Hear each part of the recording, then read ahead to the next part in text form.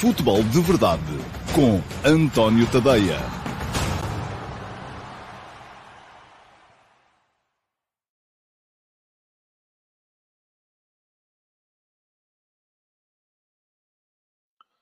Ora, então, olá a todos, muito bom dia, sejam muito bem-vindos à edição número 769 do Futebol de Verdade, e deixem-me só fazer aqui uma pequena operação, porque ainda tenho que fechar o chat. Já está fechado, muito bem. Quem disse alguma coisa disse, quem não disse vai ter que ficar à espera que o chat volte a abrir. Muito bem, hoje é terça-feira, é dia 21 de março de 2023, hoje começa de facto a primavera, e está aí mais um belo dia.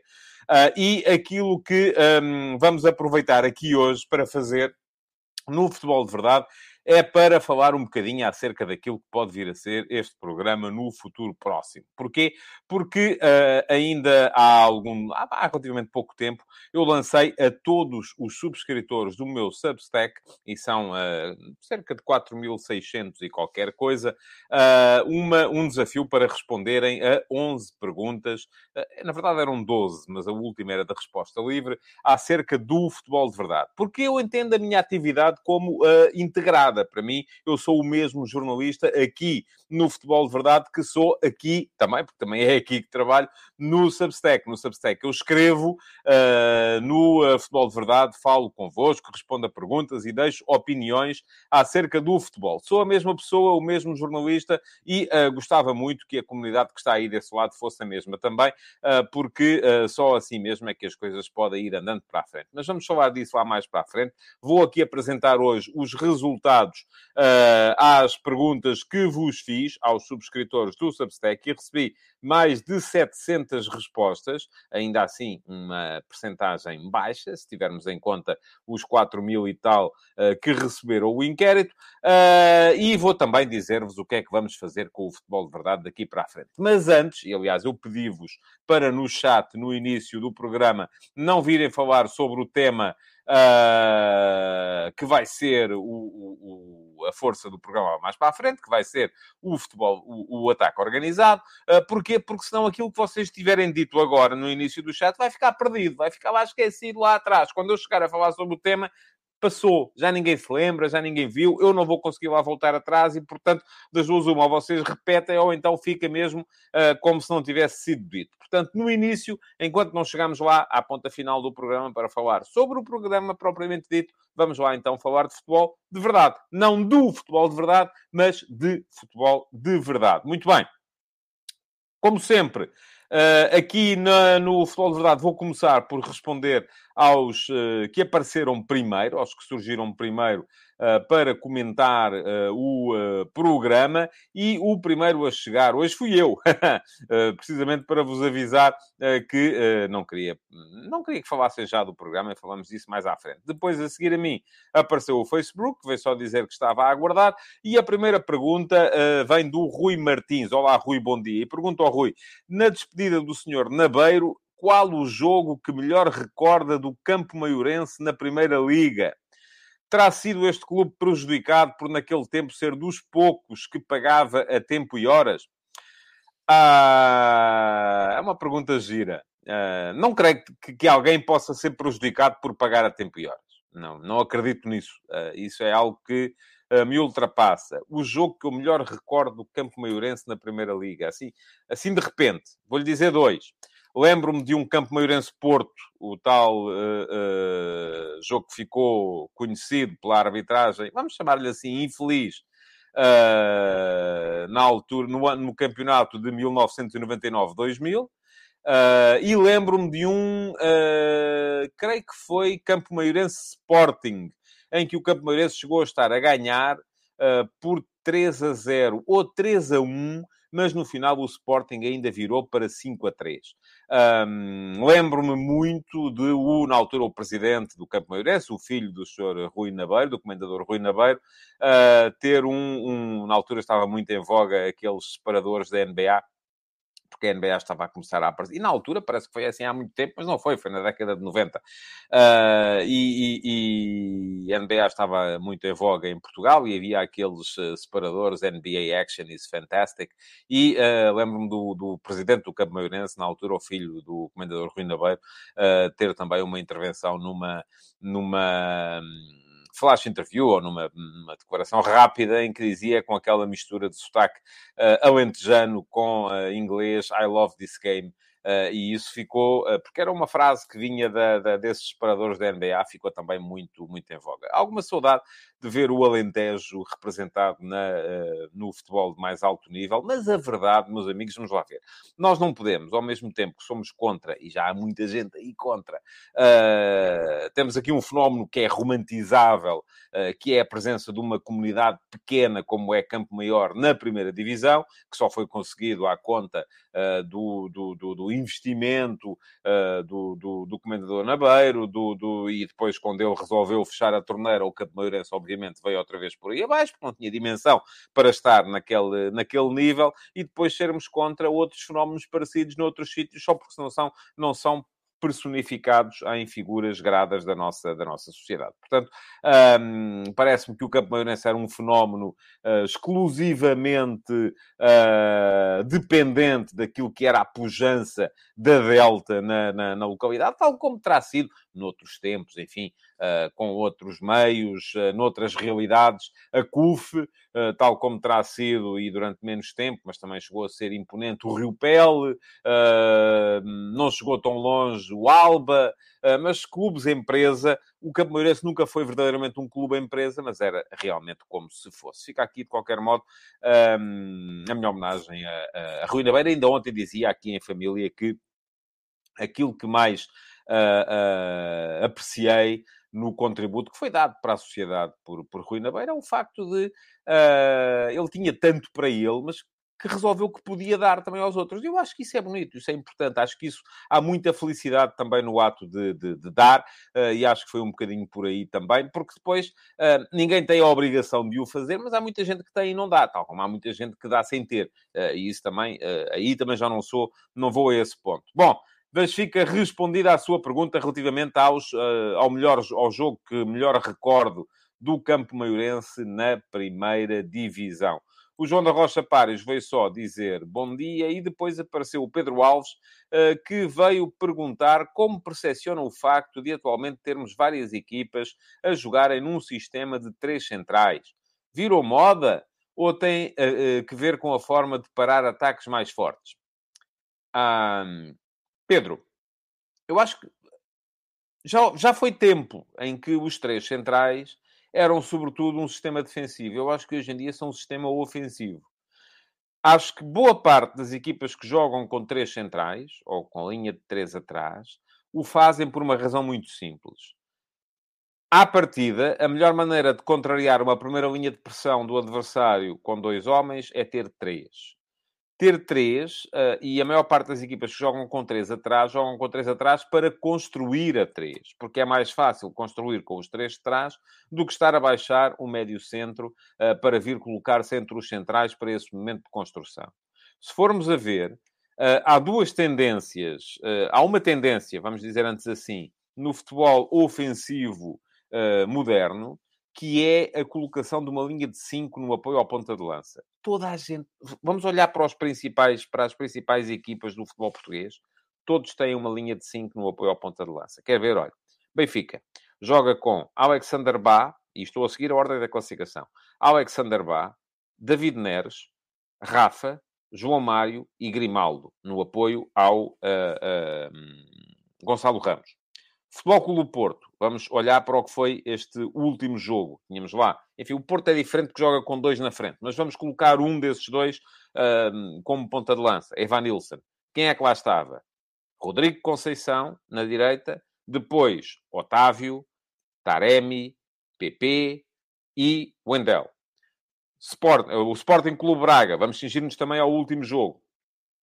Abel Ruiz como ponta de lança. E depois estavam Víctor Gomes, Yuri Medeiros, Ricardo Horta, Bruma e Sequeira. 5 no apoio ao ponta de lança. O Sporting, que de todos é aquele que joga com os tais 3 centrais. Mas estão lá os 5 na mesma. Quer ver? Olha. Está o Paulinho como ponta de lança. Está o Gaio, na ala direita. Estão os outros 2 avançados. Geralmente, Marcos Edwards, perdão, e Pedro Gonçalves. Entra o Morita para fazer a linha de 5, ou o Pedro Gonçalves, quando o Pedro Gonçalves vem de trás e está a jogar o trincão, e está também, ao mesmo tempo, o Nuno Santos como ala esquerda. Como é que se agiliza esta presença dos 5 homens no apoio ao ponto? E isto está estudado por gabinetes de estudos da FIFA, gabinetes de estudos da UEFA, formados por treinadores que analisam as performances ao mais alto nível. Hoje em dia, ataca-se sempre com uma linha de 5 a apoiar o ponta de lança. Como é que se consegue mais facilmente isto? É, obviamente, colocando lá os laterais. E tendo lá os laterais, obviamente também não estamos a falar, quando se joga com os tais 3 centrais, numa linha de 5 defesas. Estamos a falar, fundamentalmente, numa linha de 3 defesas. E, portanto, a única discordância, sim, virou moda. É uma moda que tem a ver com os efeitos práticos, não só da construção a 3, mas também da necessidade de colocar os 2 laterais nessa tal linha de 5 de apoio ao ponta de lança. A única coisa que eu discordo de si é quando me vem dizer que tem a ver com a forma de parar ataques mais fortes. Não, tem a ver com a forma de tornar o ataque mais forte. Temos que parar de olhar para a tal linha de 3 atrás como um sistema eminentemente defensivo. Não é. É um sistema eminentemente ofensivo. Essa é, pelo menos, a minha maneira de ver as coisas. Até porque, repare, ao mais alto nível em Portugal, quem joga com 3 atrás é o Sporting, e se for a ver, o Mateus Reis, quando joga como central pela esquerda, aparece muitas vezes até na linha de fundo, converte-se em lateral, aparece na linha de fundo em trocas posicionais com o ala esquerdo, com o Nuno Santos. O Santos Justo, se é ele que joga como ala direito, faz a mesma, como central pela direita, faz a mesma coisa com o ala direito, e aparece também na linha de fundo, muitas vezes, para fazer mais um elemento nesse momento ofensivo. Portanto, para mim, os 3 atrás são, sobretudo, um sistema ofensivo, não são um sistema defensivo. Bom, veio o Pedro Almeida só dizer bom dia a todos, e no meio disto tudo, quantas perguntas já respondi? 1, 2. Isto está a demorar. José Neto, terceiro a perguntar hoje, e pergunta ao José: bom dia. Vamos ter grupos muito interessantes na qualificação para o Euro. Quem considera favoritos ao segundo lugar nos grupos F e I? Eu tive que ir ver, confesso que aqui, porque se eu tivesse que lhe responder assim de cor, José, para mim era... E só lhe podia dizer que não faço a mínima ideia. Aliás, o José a seguir vai dizer que no F tem muitas dúvidas entre a Suécia e a Áustria, sendo que naturalmente a Bélgica para o José é favorita. Parece-me que o Azerbaijão e a Estónia não estão nessa condição. E diz ainda que no I acha Israel favorito, mas gostava muito de ver o Kosovo lá chegar. Sendo que também já está o José, com certeza, a considerar que a Suíça tem o grupo ganho, e depois entre Israel, Roménia e Kosovo, também não creio que a Bielorrússia ou Andorra possam lá chegar, vai estar a equipa que vai ficar com o segundo lugar. É preciso dizer que no Europeu 2024, primeiro e segundo qualificam-se, os terceiros ainda vão jogar o play-off. Há várias equipas que, por via da sua presença na Liga das Nações, já têm o play-off assegurado. Eu, para lhe responder... também tenho muitas dúvidas. Eu acho sempre o futebol austríaco uma potência. Se calhar um bocadinho influenciado por aquilo que é... Para já é o meu tipo de futebol. Aquele futebol mais rápido, mais veloz, mais intenso, mais direto. É muito aquele jogo simbolizado pelas equipas da Red Bull e, se calhar, muito influenciado por aquilo que é o jogo do Salzburgo. Acho sempre que a Áustria... tem possibilidades de lá chegar. Creio que a Áustria tem, neste momento, também melhores jogadores do que a Suécia. Portanto, eu aí vou-lhe dizer, diria Áustria. Mas a Suécia tem sempre uma consistência diferente. Depois, no outro grupo, entre Israel, Roménia e Kosovo, eu, apesar de tudo, digo Roménia. Eu sei que o futebol romeno está muito em baixo, faltam talentos, faltam clubes, faltam condições. Não estou a ver muito, francamente, posso estar enganado, mas não estou a ver muito, francamente, Israel ou o Kosovo. Mais depressa vejo o Kosovo a suplantar a Roménia do que... Até embora tanto Israel como Kosovo sejam duas seleções de elevado pendor nacionalista. E isso, se calhar, nestas alturas é muito importante quando se está a lutar por uma qualificação que pode ser histórica. Mas eu, apesar de tudo, considero que a Roménia ainda assim está à frente tanto de uns como dos outros. Por falar em perguntas difíceis, o Nelson vem cá e pergunta, pede-me um top 5 dos jogadores da história do Porto. Oh, Nelson, eu não sou assim tão velho. Mas estive a pensar. Pensei, ainda deu hoje por acaso, como vim aqui ao chat antes, tive tempo para isso. Pensei aqui 2 minutinhos, não tive tempo para mais também, na sua pergunta, e vou-lhe dar um top 6. E vou-lhe dar um top 6 com uma nuance. É só daqueles que eu vi. Porque depois, lá para trás, há o Hernani, que eu já não vi jogar. Há o Pedroto, que parece que era muito bom jogador, mas que eu já não vi jogar. Nos anos 30 e 40, há gente que nunca mais acaba, muito importante e muito imponente na história do Futebol Clube do Porto, mas eu vou dar aqui um top 6 daqueles que eu vi jogar. E então, daqueles que eu vi jogar, 6 jogadores. Fernando Gomes, António Oliveira, Rabah Madjer, Jardel, Deco, e eu tinha dito 6, Rabah Madjer, Jardel, Deco, agora falta-me aqui um. Há bocado tinha pensado em 6, porque eu não tinha o Madjer. Portanto, eu tinha o Deco da equipa campeã de 2004, Fernando Gomes e Madjer da equipa... e o Paulo Futres, claro. E o Paulo Futres. Portanto, temos aqui 6 jogadores que, do meu ponto de vista, foram os 6 melhores que eu vi jogar com a camisola do Porto. Já não vou sequer àquela equipa, porque eu acho muito isto. A história precisa de tempo. Portanto, não vou sequer pegar na equipa de 2011, nos Falcões desta vida. Não vou chegar aí. Estou a cingir-me aos jogadores até que eu vi jogar, portanto, entre 1977 para aí até 2004 é o meu período, e depois de 2004 para cá, meus amigos, vamos esperar. Vamos esperar que a história nos ensine as suas lições, porque acho que é impossível responder e considerar um jogador atual como um dos mais fortes de uma equipa. O João da Rocha Pares veio cá responder e diz que é fácil. Jorge Costa, Seninho, Vítor Bahia, Jardel e Paulinho Santos. Coincidimos num, está a ver, João? Pronto. Não é mau. Não é mau, já coincidimos num, portanto, nada mau. Eu estava à espera de mais coincidências. Mas pronto. Bom, enfim, vamos seguir em frente. O Hugo Macedo tem aqui uma pergunta também relativa ao Futebol Clube do Porto e pergunta-me que conclusões retira das declarações do presidente do Futebol Clube do Porto sobre o investimento. Não faltou investimento mais assertivo nas laterais, por exemplo? Hugo, vou dizer-lhe assim, escrevi sobre isso hoje de manhã. Vai ficar aqui o link. Quem quiser depois, na emissão gravada, pode lá dar um salto ao meu Substack, pode ler as conversas de bancada de hoje de manhã, que arrancam precisamente com a forma como habilmente, Pinto da Costa conseguiu desmentir Sérgio Conceição, concordando com ele. É uma coisa que parece difícil, mas a retórica consegue tudo e mais alguma coisa. Não me parece que alguma vez Sérgio Conceição tenha dito que não houve investimento, até porque para isso basta pôr um lápis em cima da orelha, fazer contas de somar e perceber o que é que ali está. Houve investimento. O Porto investiu, por exemplo, mais do que o Sporting nos últimos 5 anos. Não me parece também que seja possível virmos aqui, de repente, fazer as contas só ao dinheiro que se investe, porque é preciso ter também em conta o talento que sai e que é vendido, e no caso do Futebol Clube do Porto, muito talento que foi perdido a custo zero, de gente que acabou o contrato e por isso mesmo acabou por sair a custo zero, e isso redunda numa desvalorização na mesma. Mas aquilo que me parece a mim evidente é que há aqui um desfazamento entre quem decide onde é que o dinheiro é investido e quem torna esse investimento rentável, quem o rentabiliza no campo. Porque me parece que houve os jogadores em que o Porto mais investiu nos últimos 5 anos, poucos deles tiveram rendimento. Enfim, está lá o PP, que ainda pode vir a dar rendimento não só em campo como fora de campo. Está lá o David Carmo, que ainda pode vir a dar rendimento não só em campo como fora de campo. Mas estão lá depois o Oliver Torres, que foi contratado e acabou por sair por menos dinheiro sem dar rendimento em campo. O Zé Luís, acerca do qual se pode dizer exatamente a mesma coisa. E o Nakajima, acerca do qual se pode dizer também exatamente a mesma coisa. Portanto, parece-me que há aqui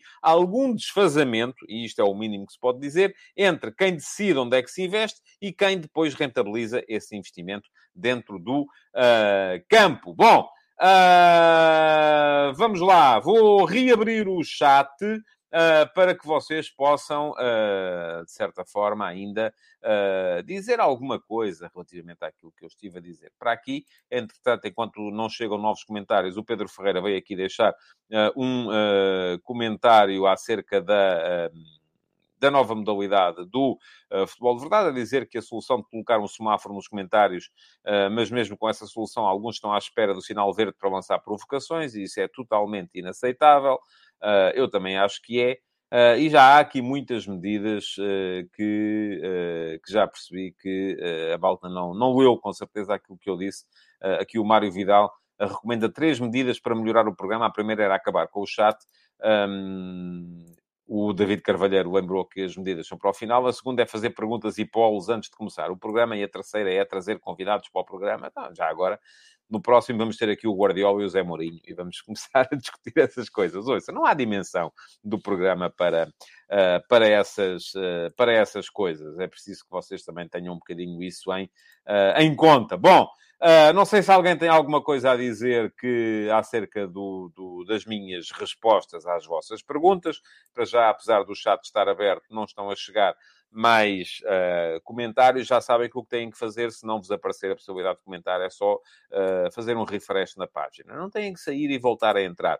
Enquanto não chegam comentários, deixem-me só chamar a vossa atenção para o que está a passar aqui em baixo em rodapé, que é o endereço do meu Substack. É tadeia.substack.com. A comunidade, já vos disse, é só uma. A comunidade do YouTube e a comunidade... Não há uma comunidade do YouTube e uma comunidade do Substack. Eu sou a mesma pessoa, sou o mesmo jornalista, tanto lá como aqui. Portanto, aquilo que vocês podem fazer para que a minha atividade como jornalista independente dos grandes grupos de média continue ou possa subsistir desta maneira é quem está no Substack vir aqui também para o YouTube e quem está no YouTube ir também lá para o Substack. Não têm que fazer a subscrição paga. Admito perfeitamente que possam chegar lá e, aliás, tenho mais é que admitir, cada um sabe da sua vida, mas que possam chegar lá e, muito pura e simplesmente, acabem por fazer apenas a subscrição gratuita. E fica aqui o link para quem quiser fazer a subscrição, nem que seja a gratuita. Na gratuita recebem o início de todos os textos, recebem também todos os textos que são para subscritores gratuitos por inteiro, dos outros recebem só o primeiro parágrafo. Quem quiser fazer a subscrição paga, são 5€ por mês ou 50€ por ano, com 2 meses, perdão, assim é que é, de borla, e não só têm acesso a todos os textos na íntegra, aqueles que eu vier a publicar, têm acesso também a todos os que já lá estão, e há lá muita coisa, e têm ainda acesso ao meu canal de Telegram, onde eu leio os textos para vocês os poderem receber em áudio e não terem que, e assim poderem ouvi-los enquanto estão a cumprir outras tarefas do dia-a-dia, e além disso podem ainda entrar no meu servidor de Discord, onde temos várias chatrooms para podermos ir conversando sobre futebol. Bom, vamos lá ver se já há aqui mais comentários. Diz aqui o Carlos Gusto que é diferente a defesa A3 ou a defesa A5. Os 3 libertam os laterais, que são cada vez mais ofensivos e menos capacitados para defender, e com tanto jogo interior, a largura tem mesmo de ser dada por eles. Sim, tem razão, Carlos. Embora, deixe-me que lhe diga que, mesmo equipas que jogam com laterais muito ofensivos, eles muitas vezes aparecem e têm que lá estar. Fazem linha de 5 no momento de defender, dão largura tanto a atacar como a defender. O Jorge Fernandes traz aqui mais jogadores: Bahia, Jaime Pacheco, Sousa, Magalhães, Hulk, Lúcio Gonzalez, Aloísio, mas sem o brilho dos outros 6. Bom, em relação a isso, o Vítor Bahia está lá em cima. Está lá naquele lote dos 6 de topo. O Jaime Pacheco e o Sousa, eu gostava muito tanto de um como do outro. Acho que o Jaime Magalhães era um jogador ainda assim um bocadinho abaixo. Os outros, Hulk, Lúcio, Aloísio não. Acho que está um plano abaixo. Hulk e Lúcio, vamos dar-lhes tempo. O Lúcio ainda anteontem estava a jogar, caramba. Não dá para considerar jogadores que ainda aí estão como pergunta-me aqui o Rafael Calçada se eu sou saudosista. Tento não ser. Mas é claro que todos nós temos coisas que nos marcam, não é? Isso é evidente. Diz o Rafael Mota que os laterais são cada vez mais médios a atacar e laterais a defender. E o Pedro Barreira concorda quanto aos jogadores do Porto, juntaria o Bahia. Pois eu já juntei, está a ver, ó Pedro? Portanto, embora me pareça que os outros 6 são do nível, superior. Diz o... Bom, não, isto já são outros assuntos. O João Pico veio cá dizer que a solução para o programa é simples, é o moderador. Eu já expliquei tantas vezes, João. Não há verba, não há orçamento. O programa não gera rendimento para poder pagar a moderadores. E atenção, não vamos continuar com esta conversa. Não vai acontecer. Porquê? Porque eu sei que muitos de vocês estariam até disponíveis para fazer o trabalho de borla. Mas eu não quero ninguém a trabalhar de borla comigo, por duas razões. Primeira, eu sou contra o trabalho não remunerado. Segunda, se alguém trabalha comigo, quero que a pessoa tenha a mesma exigência com ela própria e eu quero ter com essa pessoa a mesma exigência que tenho comigo próprio. E, portanto, se não estou a pagar, não posso exigir. Isto, para mim, é absoluto. Eu não posso, alguém que faz o trabalho pro bono, e lhe dizer, desculpa lá, mas aqui estiveste mal, aqui devias ter feito isto, aqui devias ter feito aquilo. Não dá para isso. Portanto, não vai haver moderador. Ou as pessoas se comportam, ou então o programa muda. É muito simples, é tão simples quanto isto. O José Neto diz que a Suécia vem de um ciclo muito mau. Falhou a qualificação para o Mundial e deixou a Liga C na Nations. Quanto ao grupo I, não concorda comigo. Israel tem sido muito mais estável do que a Roménia. Eu sei que sim, mas a Roménia tem mais talento. Do meu ponto de vista. O Rádio Tuga UK diz que quer que eu traga o Jorge Andrade. Mas o Jorge Andrade foi participar comigo na série Mundial Vai ao Par. Foi lá uma vez. E é o limite. Aquilo que eu posso fazer às pessoas é convidá-las uma vez para estarem comigo. Não vou estar a convidá-las e a massacrá-las em permanência, porque as pessoas também têm as suas vidas e têm mais que fazer do que estar aqui a ajudar-me a fazer o programa dar para a frente. Muito bem. Chat fechado outra vez. Porque diz-me aqui o Tiago Monteiro e o Cubilhas. Pois é, o Cubilhas era um grande jogador também. Também podia ser. Também podia ser, sim, senhores. Parece-me que sim. Pronto, vamos nos lembrando de mais gente para poder... O Carlos Guiz diz que o paga e subscrições não é o suficiente. Não é assim que funciona. Além de que, Carlos... eu ainda estou a precisar que as subscrições cresçam para poder fazer com que a minha atividade seja viável. Portanto, não vou começar a distribuir assim a torto e a direito. Não dá para isso. Bom, vamos lá. Ataques rápidos para hoje. Antes de lá chegar, deixem-me lembrar-vos que saiu ontem a crónica analítica do Braga-Porto. Vai ficar aqui o link para quem quiser... para quem quiser ler, e esta caneta já não escreve, tem que ser com esta. Bom, muito bem. Então, quem quiser ler a crónica analítica do Braga-Porto, onde eu explico tudo aquilo que se passou no relevado da Pedreira, no 0-0 que deixou Braga e Porto mais longe do Benfica, no topo da tabela da Liga, é a seguir o link que eu deixei ali atrás. A crónica analítica é apenas para subscritores premium do meu Substack. Mas vou dizer-vos, todas as semanas há uma, com análise tática, com recurso a imagens, desmontagem dos posicionamentos dos jogadores e das equipas. É das coisas que me dá mais gosto de fazer e também é daquelas que eu creio que muitos de vocês têm mais gosto em ler. Portanto, se quiserem experimentar, é darem lá um salto e verem o que é que por lá está. E depois, se acharem que vale a pena, é fazerem a subscrição premium do meu Substack. Já lá ficou. Para a semana vamos ter... não, para a semana não vamos ter, porque para a semana não há campeonato. Portanto, esta semana não vamos ter crónica analítica, porque também vou ser-vos muito honesto. Não vou fazer dos jogos da seleção. Posso até eventualmente fazer, porque, enfim, é um novo esquema, é uma nova forma de jogar, é um novo treinador. Eventualmente farei, mas vão ser jogos tão desiguais, os jogos de Portugal com o Liechtenstein e o Luxemburgo, que me parece até um bocadinho estar a perder tempo, estar a analisar grandemente aquilo que se vai passar nos campos. Vamos lá. Ataques rápidos para hoje. Ainda não vamos falar de seleção. Embora uma das coisas que há a assinalar é a concentração da seleção. Parece que estava toda a gente sorridente ontem no primeiro treino. Treino com ginásio ao ar livre, para aproveitar o bom tempo, para aproveitar o sol. Vamos ver, esperemos todos, com certeza, que esta alegria no trabalho continue durante muito tempo. É sinal que a equipa está ainda a ganhar. Já vos falei aqui atrás das declarações de Pinto da Costa ontem à entrada para a gala de Ugaense, onde Pinto da Costa veio dizer que não, senhores, não falta nada de investimento no Futebol Clube do Porto, e na verdade isso é uma evidência, mas a verdade também, e eu provei-vos isso hoje nas conversas de bancada, é que o plantel do Futebol Clube do Porto vale hoje menos do que há 5 anos.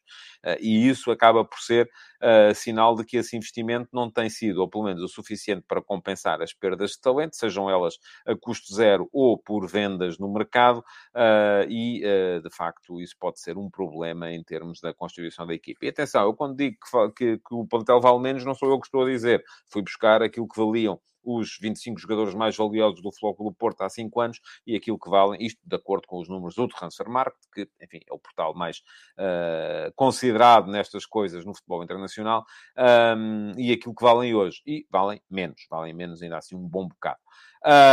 Mais coisas para vos assinalar a entrada do Pepa no Cruzeiro, um dos grandes clubes do Brasil, mas há muitos grandes clubes no Brasil, e vamos ter 8 treinadores portugueses no Brasileirão, na Série A do Brasileirão. Pepa em Minas, ao comando do Cruzeiro, Renato Paiva no Sport Clube Bahia, depois no Rio de Janeiro, o Luís Castro no Botafogo, o Vítor Pereira no Flamengo, em São Paulo, o Abel Ferreira no Palmeiras e o Pedro Caixinha no Red Bull Bragantino, e ainda além disso, depois o António Oliveira no Coritiba e o Ivo Vieira no Cuiabá. São 8 treinadores portugueses na primeira divisão do Brasil. Isto costumava ser ao contrário. Eram muitos os brasileiros que estavam cá a treinar. Percebo que os brasileiros achem isto estranho. Parece que, enfim, há gente que está... Já tivemos aquele incidente recente de algum paternalismo misturado com não queria chamar-lhe xenofobia, porque não me parece, acho que foi mais chauvinismo que outra coisa, de um procurador brasileiro com o António Oliveira. Eu escrevi sobre isso na altura, mas percebo perfeitamente que para os brasileiros isto seja estranho, porque geralmente era ao contrário. Éramos nós que tínhamos cá muitos treinadores brasileiros. E nós temos, hoje em dia, a grandeza de espírito e a inteligência de perceber que muitos deles vieram cá e vieram ensinar coisas boas. Enfim, o futebol português entrou na era do profissionalismo na década de 50, 60, muito graças aos treinadores da geração de Otto Glória, que vieram para cá e trouxeram para Portugal o profissionalismo que se praticava já no Brasil. Depois, enfim, o futebol português teve muitas influências ao longo dos tempos, e isto dava um livro muito, muito, muito engraçado. Teve a influência dos centro-europeus no início, dos ingleses, britânicos pelo menos também, dos brasileiros a partir da década de 50. Depois houve também uma escola mais nórdica, personificada por Ericsson, mas também com outros... houve uns candidatos a Ericssons da Wish também que apareceram por aí e que nunca acabaram por ser bem sucedidos. Mas hoje em dia o treinador português é de facto daqueles que são mais credenciados em termos europeus. Porquê? Porque Portugal apostou claramente numa via de formação que foi a via universitária, que está a revoltar muita gente do antigamente, gente que não entende por que razão é que hoje em dia se usam termos como transições e como blocos altos e blocos baixos e desmarcações ou procura de espaço entre linhas ou ataque à profundidade. São coisas que se ensinam nas universidades e que, enfim, modernizaram um bocadinho o discurso, mas também a prática do futebol é isso que está a fazer com que o futebol português hoje em dia também seja tão bem visto em termos de treinadores no estrangeiro. E é por isso que a Série A do Brasileirão vai ter 20 equipas. Destas 20 equipas, 10 são treinadas por brasileiros, 8 por portugueses e 2 por argentinos. Portanto, Portugal está a dar cartas no futebol brasileiro. Vamos a ver se daqui por 30, 40, 50 anos os brasileiros vão reconhecer que houve ali um salto de qualidade que foi dado muito à conta do treinador português, como em Portugal houve esse salto de qualidade dado muito à conta do treinador brasileiro nos anos 50 e 60 do século passado. E a influência dos brasileiros durou em Portugal durante bastante tempo, até, enfim, o último terá sido Luís Filipe Scolari, que levou Portugal a uma final do Campeonato da Europa em 2004.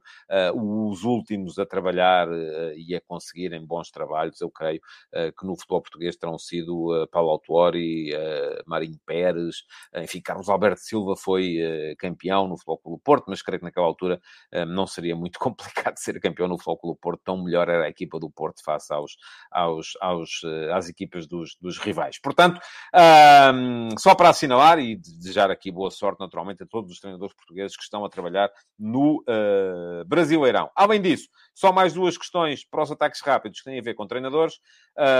Roy Hodgson, 75 anos. É o novo treinador do Crystal Palace, vai substituir Patrick Vieira, que foi despedido depois dos 4-1 infligidos pelo Arsenal. Já estava a dar as últimas.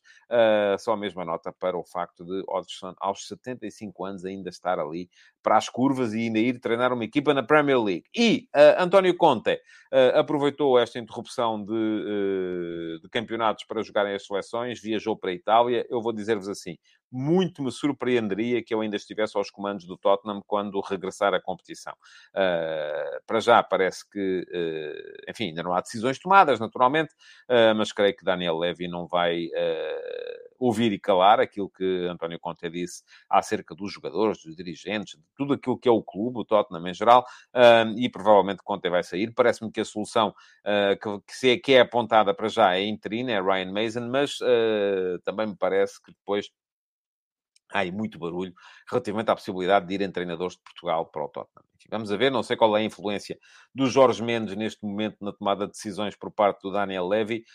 Eu recordo que o Jorge Mendes conseguiu colocar Nuno Espírito Santo aos comandos do Tottenham aqui há tempos. Também por lá passou o José Mourinho. Vamos a ver o que é que vai acontecer no Tottenham, mas muito me espantaria que a solução passasse por ser um dos treinadores que estão neste momento no futebol português para ir comandar o Tottenham, nem que seja no início da próxima época. Pronto. E posto isto, vou voltar a abrir o chat para vocês poderem dizer alguma coisa, se é que querem, se é que estão interessados, acerca dos ataques rápidos que eu aqui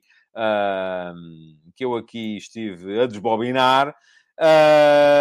Sendo que, antes de lá chegarmos, e daqui até ao final o chat vai ficar aberto, porque vamos discutir o futebol de verdade propriamente dito. E, portanto, eu quero os vossos contributos. Vou apresentar os resultados do inquérito que vos fiz, através do Google Forms, e fiz esse inquérito a todos os subscritores, até inclusive aos gratuitos do meu Substack, mas aquilo que vai acontecer é que vou querer também ouvir aquilo que vocês têm a dizer, e porque vos vou anunciar também aquilo que são as decisões relativas ao futuro do futebol de verdade. Quero ainda dizer-vos que podem deixar o vosso like na emissão de hoje do Futebol de Verdade e que podem também subscrever o canal. Fica aqui o link para quem quiser fazer a subscrição do canal. É só clicar em cima do botão que diz inscreve-te aqui e depois, além disso, se quiserem fazer o favor, ativar as notificações para poderem ser avisados sempre que eu entre em direto com mais uma emissão. E essa é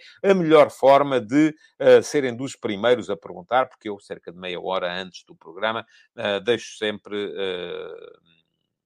deixo a emissão e quem tiver as notificações ativas já sabe, é só chegar lá e pode perfeitamente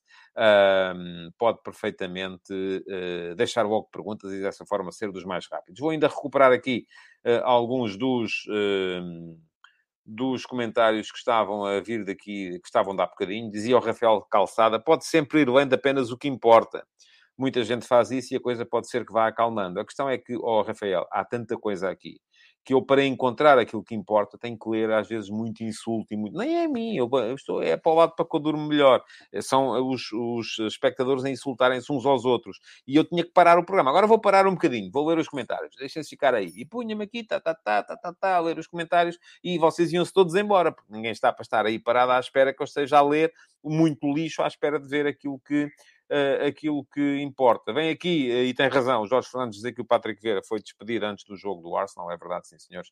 Já não estava lá nessa altura. Ora, de perguntar aqui o Rafael Mota que se o Tottenham não parece o Sporting em Portugal, sempre muito ruído. Sim, é uma questão que é de fases, não é? É de fases, e tem geralmente a ver com clubes que, quando não ganham... e têm muitos adeptos. Portanto, eu creio que é um bocado por aí. O Miguel Galveia diz que o Tuchel seria a aposta ideal para o Tottenham. E o Alcides Correia vem cá dizer que ouvir as conferências de imprensa do Abel Ferreira é assistir a autênticas palestras sobre futebol. Está em grande forma. Agora todos os clubes brasileiros querem o Abel. Eu às vezes acho que há ali muito discurso de autoajuda. E aquilo... parece-me um bocadinho, mas eu sou muito pouco empático com esse tipo de discurso e, portanto, não é de toda a minha onda. Mas percebo aquilo que o Alcides está está a dizer. Pergunta-me aqui o Carlos Gusto se para o Tottenham achava melhor a Mourinho ou Conceição. Esqueça, não vai ser um nem outro. Esqueçam lá isso.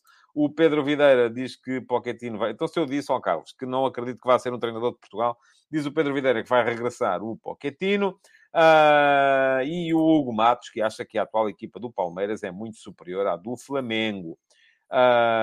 Muito mais gente a dizer que o Tottenham é o Sporting de Inglaterra, e o Nuno Raimundo veio cá acrescentar que o Tottenham é um crematório de treinadores e de pasta. O Hélder Cardoso quer o Ruben Amorim no Tottenham, portanto, com certeza não deve ser do Sporting. O Rodízio, eu já lhe disse isto e vou-lhe dizer aqui também, porque você agora está a ver. Não posso admitir que o Pedro Ferreira me insulte em todos os programas. Rodízio, bloqueie o Pedro Ferreira. Pedro Ferreira, bloqueie o Rodízio. E pronto. E é um favor que nos fazem a todos, que não estamos mais para aturar as vossas birrinhas um com o outro. Estão a perceber? Isto aqui... encontrem-se, vão tomar um café, façam aquilo que quiserem. Agora, eu é que não tenho que levar com os vossos problemas, nem eu, nem os outros. Estão aqui neste momento 337 pessoas, nem as outras 335 pessoas que estão a ver o programa. Eu quero lá saber, Rodízio. A sério, eu não quero é que isso nos traga o programa. Agora, gente a insultar-se há por aí em todo o lado. Aqui é que eu não quero isso, pá. Portanto, eu já lhe tinha respondido na emissão gravada, no comentário que deixou na emissão gravada, e volto-lhe a dizer a mesma coisa por aqui. Não é de todo esse o foco. Não é de todo esse o foco. A sério. Se vocês não conseguem estar uns com os outros sem se insultarem, bloqueiem-se. Pronto. Ponto final. Bloqueiem-se uns aos outros. E se eu tiver que vos bloquear, também bloqueio. Só que aí não aparecem cá mais. Pronto. É assim que funciona. A não ser que criem... a não ser que criem... e diz-me aqui o J. Martins que eu dou demasiado valor a comentários desnecessários. Percebe-se agora o programa da Joana Marques. Sim, J. E já expliquei ali atrás porquê. Porque eu, para conseguir encontrar os comentários necessários, tenho que ler muito comentário desnecessário. E, portanto, ainda não desisti da vontade de vir aqui educar as pessoas e fazer com que as pessoas não venham estragar o programa. Porque enquanto houver aí gente que está a chamar... O A chama urso ao B, o B chama cão ao C, o C chama idiota ao A. Eu não consigo ler os comentários que interessam. Aqueles que o J. Martins considera os comentários necessários. Pronto. Portanto, a minha recomendação é que se bloqueiem um ao outro. Se não se bloquearem um ao outro, bloqueio eu os dois, ponto final. Está o assunto arrumado. Vamos lá. Ataque organizado para hoje. E o chat vai ficar aberto. Portanto, eu vou desde já dizer aqui, read my lips. A sério, vão ver. Quem vier aqui fazer insultos ou queixinhas leva imediatamente cartão amarelo. 5 minutos. Logo, é assim, não vou ter contemplações. Portanto, o primeiro que se vier queixar, a partir daqui, o primeiro que vier insultar, a partir daqui, à primeira leva cartão amarelo, à segunda leva vermelho. Ponto final. É assim que vai ser. Vamos ao que interessa, futebol de verdade. Vamos lá, ataque organizado para hoje. No ataque organizado de hoje, eu vou mostrar-vos aqui as respostas ao inquérito que vos lancei relativamente ao futebol de verdade. E isto é uma chatice, porque eu, para pôr aqui as respostas, vou ter que deixar de ler comentários. Portanto, já sei que isto vai descambar. Porque são menus diferentes. Enfim, não é fácil. Bom, mas vamos lá, vou tentar. As perguntas que eu vos fiz foram as seguintes. Aqui está a primeira. A primeira pergunta era se já viu o futebol de verdade, e 59% de vocês dizem que veem sempre que podem. Depois, 28,1% dizem que preferem ouvir em podcast. E diz-me aqui o Rui Soares para fechar o chat, e é mesmo isso que eu vou fazer. Pronto, o chat está fechado neste momento, e depois volta a abrir quando acabar de mostrar as respostas. É assim que vai ter que ser, porque senão eu vou perder o controle sobre isto outra vez. Portanto, estava a dizer, já viu o futebol de verdade? Tivemos 707 respostas, 59% dizem que veem sempre que podem, 28% dizem que preferem ouvir em podcast, as outras respostas tiveram menos representatividade. Depois disto, se não costuma ver pelo menos uma vez por semana, é porque, e aqui 77% dizem que o horário do direto não lhes convém. Portanto, o horário do direto é este, 12:30. Depois, menos representativas, 12% das pessoas dizem que não têm nem terão tempo para isso. Portanto, é gente que não gosta, claramente, de vídeos, prefere ler, com certeza. 10,7% acham que o programa é muito longo e 8,3% diz que preferem ler a ver vídeos. Terceira pergunta. Prefiro ver o futebol de verdade e aqui muito dividido o painel. 51% preferem ver em direto, 48% preferem ver em diferido. Quarta pergunta. Que horário me levaria a ver o futebol de verdade em direto? E aqui a ideia era escolher todos aqueles que conviessem, portanto a soma deve dar mais do que 100%. Não a fiz, mas ainda assim 41% apontam a hora de almoço, meio-dia e meia, como horário ideal. Seguem-se depois ainda assim com muita gente às 21h30. 20% das pessoas dizem 21h30. 21h30 tem um problema, que é geralmente há futebol, é essa hora, então em dias de Champions e de Liga Europa estão a decorrer os jogos. Até podíamos dizer, ok, 22 horas no final dos jogos, mas aí eu muitas vezes vou estar na RTP, portanto não seria possível. Há quem aponte também, e este é um horário que eu levei muito a sério, o final da tarde, 18 horas, embora não fosse o mais fácil para a minha organização.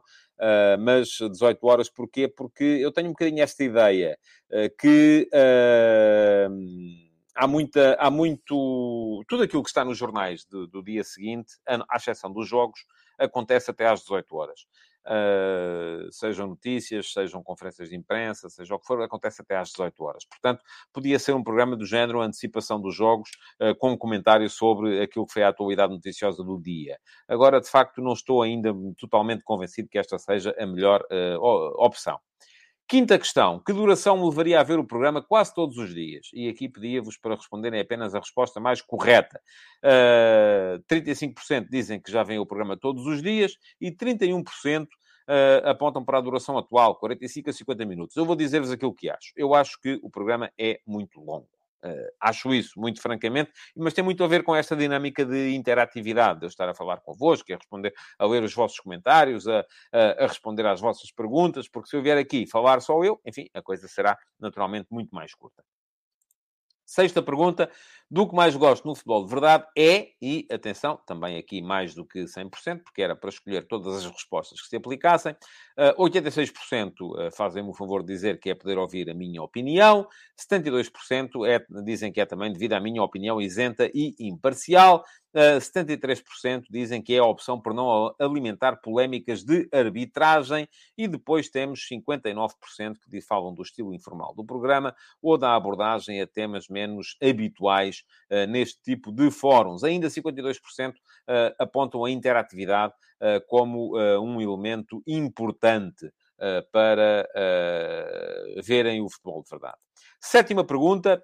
Do que menos gosto no futebol de verdade, e aqui a unanimidade é quase absoluta. 90% dizem que é do aparecimento de trolls no chat. Eu também não gosto. Muito francamente, também não gosto. É uma coisa que me aborrece, e me aborrece bastante. Mas, enfim, vamos tendo que levar com eles e às vezes tiram-me do sério. Há aqui outras questões. Há aqui gente que... ouvindo assim 10 respostas, 1,5% de malta que veio dizer que aquilo que não gosta é da minha opinião parcial e facciosa. E houve 4 pessoas, 0,6%, que dizem que não gostam de nada. Pronto, ainda bem.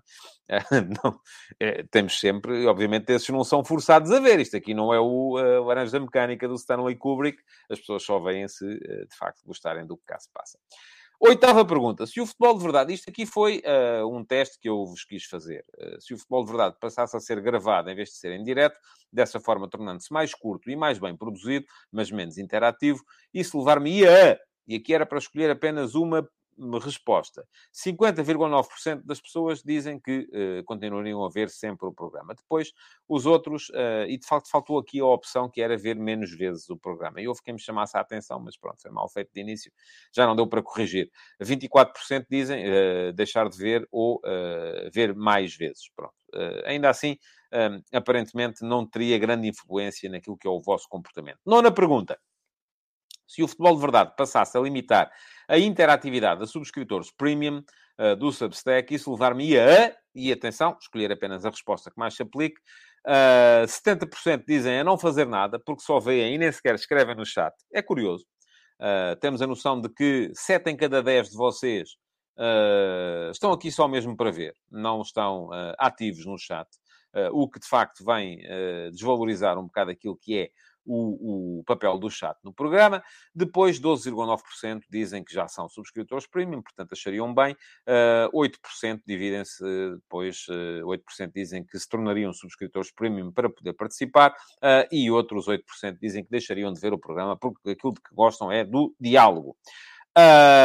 Se o Futebol de Verdade passasse a ser um programa apenas em áudio, por exemplo, no Spotify, mas incluindo a participação dos ouvintes por chamada telefónica, isso levar-me-ia a...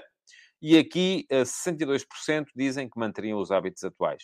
31% dizem que deixariam de ouvir, porque o que lhes interessa é a minha opinião e não a dos outros ouvintes. E os que sobram, que não são muitos, portanto, 62, 31, 93, 90, eram para aí 5, qualquer coisa por cento, dizem que ouviriam com mais frequência. Por fim, 11ª pergunta. Se o Futebol de Verdade passasse a ter uma versão curta de 5 minutos, gravada, sem interatividade, logo a seguir aos jogos dos grandes, para os comentar, isso levar-me-ia a... 49% dizem que veriam todas as edições assim que disponíveis. 20% que veriam apenas as edições que falassem dos jogos dos seus clubes. 15% que não viam nenhuma, porque à noite já há programas de futebol nas TVs. Perdão, isso eram 14%. E 15% dizem que veriam todas as edições antes de irem dormir. Ora, muito bem, fantástico. É sinal que se vão deitar tarde, porque iam ter tempo ainda para isso. Muito bem. O chat está aberto outra vez. Não sei se vocês ficaram surpreendidos com as respostas que aqui estão. Aliás, o chat já estava aberto há um bocadinho. Mas ainda assim, estou à espera de perceber o que é que vocês têm a dizer sobre as respostas que vocês deram. Se vos surpreenderam ou não. Se há aqui alguma coisa que vos tenha deixado meio espantados naquilo que foram as respostas dadas pela comunidade do Substack. O que é que estamos aqui a ver? Ora, vamos lá. Diz o Carlos Gusto. Estou consigo desde o início. Nestes 2 anos o chat foi sempre uma arma, sua e nossa, que era utilizada com qualidade. Sou do tempo dos 30 minutos da campainha e já vamos na hora. 2023 trouxe poluição, rua com eles. Pois, é uma hipótese. Tiago Rocha pede para não mudar o horário. O Filipe Carvalhal ficou com a questão do chat, diz que foi uma grande surpresa. O Hugo Macedo diz que ficou surpreendido com muitas respostas. O Hugo Matos diz que é tudo bastante previsível. O Bruno Dias diz que 60 minutos é muito tempo. Eu também acho. O David Carvalheiro diz que ficou surpreso com o 7 em 10 no chat. Sim, também. Eu também fiquei. O Gonçalo Mendes diz que o programa sem interação não faz sentido. E o Gonçalo Moraes diz que adorava ver com chamada telefónica para haver mais discussão. O Afonso Silva vem cá bater outra vez na questão dos moderadores. Afonso, não vai acontecer. A comunidade tinha que ser multiplicada para ir por 30, para o programa dar receita para eu conseguir pagar a moderadores. E eu não vou querer moderadores que acho que mais eu não possa pagar. Aliás, há aí uma campanha que o Afonso, não sei se conhece,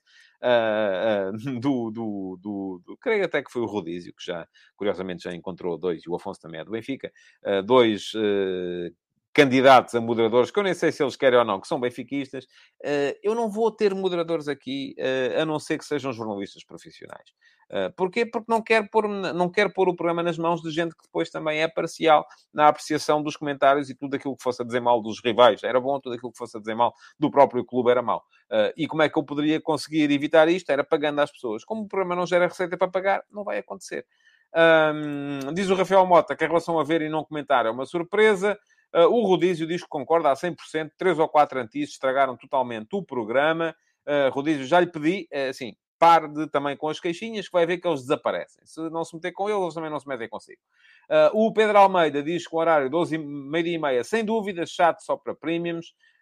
O Eduardo Alves diz que vê sempre e não respondeu ao questionário. Eduardo, se não respondeu, tivesse respondido. Olha, devia ter respondido. Eu pedi aqui várias vezes para responder. O Hugo Macedo quer rua com os trolls. O Josias Martins Cardoso quer saber as minhas conclusões. E o Nuno Betancourt diz que pensa que a interatividade é uma das virtudes do programa. Eu também acho. Para além dos comentários do AT, obviamente, pena algumas pessoas não a usarem convenientemente. Diz o Carlos Ferreira que acho que algumas questões tinham falta de hipóteses alternativas. É possível que sim. O Rodízio diz que 60 minutos é pouco tempo. Eu já tenho a boca seca, sabe? Estou aqui a falar há 54 minutos neste momento.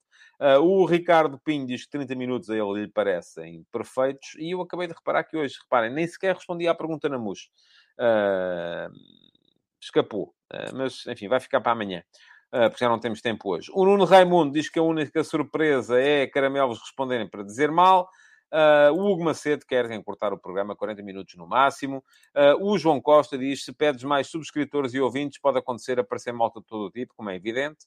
Isso é uma evidência, não me surpreende também. O João Vitorino diz que é a favor de uma edição gravada, melhor produzida e com mais gráficos e imagens. O David Carvalheiro, que acha que o pessoal se enganou a responder a essa pergunta, é possível. O Mateus Bastos diz que conclusões tirou dos textos das outras sugestões, não temos tempo para isso. Hoje, Mateus, houve muitas respostas válidas. O Rui Barbosa diz, como está agora, está ótimo, com o chat a fechar por vezes, o que acho que facilita a redução do tempo e troca de ideias. Quem quer troca de ideias vai para o Discord. Ora, muito bem. Há aqui muito mais comentários. Não consigo ler todos, porque senão a gente não sai daqui hoje. Não está... aliás, o João Moreno diz que é um dos candidatos a moderador apresentado pelo Rodízio. Ele diz obrigado, mas não. E ele próprio tem a noção de que iria ser parcial. Eu não sei se iria. Por acaso, João, até não o tenho na conta de poder vir a ser parcial. Mas... não é a minha maneira de fazer as coisas. Não é a minha maneira de fazer as coisas. Pergunta aqui o Ruben Faria se não tem como ter moderadores aqui no chat do YouTube. Ruben, já respondi lá atrás. O programa não gera receita para eu pagar a moderadores. Mas há malta que faz de borla. Mas eu não quero. Por duas razões. Primeira, não acredito em trabalho não remunerado. Segunda, se tiver alguém a trabalhar comigo, eu tenho que ter a possibilidade de exigir a essas pessoas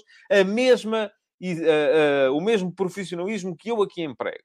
Portanto, como eu não posso pagar, não posso exigir, é assim que eu vejo as coisas. Quem me está a fazer um favor, era o que faltava. Eu agora pedir a alguém, olha, eu estou aqui, torci um pé, não consigo ir às compras, não peço ao meu vizinho, não se importa de me ir ali comprar isto e isto. E depois o vizinho vem com o saco, vem carregado e tal, não sei o que, chega cá, traz uma coisa de que eu não gostei. E disse, não era isto que eu queria, da próxima já não te peço. Pronto, enfim, não pode funcionar assim. Se quer exigir, tenho que pagar. É assim que eu vejo as coisas. O programa não gera receita para pagar, portanto eu não posso exigir. Como não posso exigir, não vou ter. É assim que funciona. Portanto, disto das duas, uma. Ou eu corto, ou as pessoas se comportam. Só há duas maneiras de fazer a coisa. Bom, vamos lá. Vou dizer-vos então o que é que vai acontecer com o futebol de verdade daqui para a frente. E não vou ler mais comentários vossos. O futebol de verdade vai, até ao final desta época, manter o horário atual, 12h30, até ao final desta época, vai ser assim, 12h30, de segunda a sexta-feira. Eu vou fazer o possível para encurtar o programa para os 40 minutos. E vou tentar encurtar o programa para os 40 minutos, reduzindo um bocadinho a interatividade. Vou tentar que o programa fique nos 40 minutos, abrindo e fechando o chat, para não perdermos tanto tempo com as questões laterais. Levei muito a sério até ao último momento, e vou dizer-vos que se não tivesse sido esta sugestão que me foi apresentada no Discord pelo meu subscritor premium, António Barbosa, ou no Telegram, já não sei, iria mesmo fechar o chat de segunda à quinta e abrir o chat só à sexta-feira e só para subscritores premium do Substack. Para já não vai ser assim, mas é uma possibilidade que continua em cima da mesa para o início da próxima época. Vai depender muito de como correr estes últimos meses da temporada de 22-23, porque muito, sinceramente, estou a ponderar seriamente, a partir de 23-24, fazer o programa, tal como vos dizia ali, mais curto, em que eu falo, e vocês ouvem, respondo a perguntas que sejam colocadas na emissão em diferido, na emissão gravada, mas não há chat. E depois, à sexta-feira, fazia aqui uma emissão interativa, mas só com quem quisesse, de facto, ser subscritor premium do meu Substack. Porque isto é trabalho, e sendo trabalho, eu também tenho que dar aqui um privilégio a quem paga, a quem me ajuda a manter a minha atividade como jornalista independente dos grandes grupos de média. E, portanto, volto a dizer-vos, isto está em cima da mesa. Eu estou a ponderar muito seriamente na próxima temporada fazer a coisa assim. Portanto, para já não vai ser. Para já vai ser chato a abrir e a fechar. 12h30. Vou tentar reduzir o programa para 40 minutos. E vou lançar, não no YouTube, mas no meu Substack, em breve, estou a trabalhar no formato, vídeos curtos de análise aos jogos mais importantes no momento em que os jogos terminam. Esses vídeos vão ser lançados no Substack e não no YouTube. Portanto, se ainda não estão no Substack, aqui, tadeia.substack.com, vão lá e façam a subscrição, nem que seja a subscrição gratuita. Vai acontecer antes do final da época. Espero ter tudo pronto para começar precisamente com o Benfica-Porto. Que espero que seja esse o primeiro. Vai ser só no Substack. Não vão estar no YouTube. Portanto, quem quiser vai ter que ver lá. E, portanto, as novidades para já são estas. Agora, daqui até ao final da temporada, muita coisa pode acontecer. Está também um bocadinho nas vossas mãos. Aquilo que me falta hoje é agradecer-vos por terem estado aqui, pedir-vos para deixarem o vosso like e que voltem amanhã para mais uma edição do Futebol de Verdade. Amanhã vamos ter 2 perguntas na mousse. Uma que eu já tinha escolhido para a emissão de hoje e que me esqueci de ler aqui.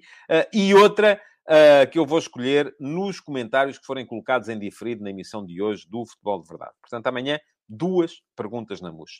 Muito obrigado por terem estado aí. Amanhã estarei de volta para mais uma edição do Futebol de Verdade. Até lá. Futebol de Verdade. Em direto de segunda a sexta-feira, às 12h30.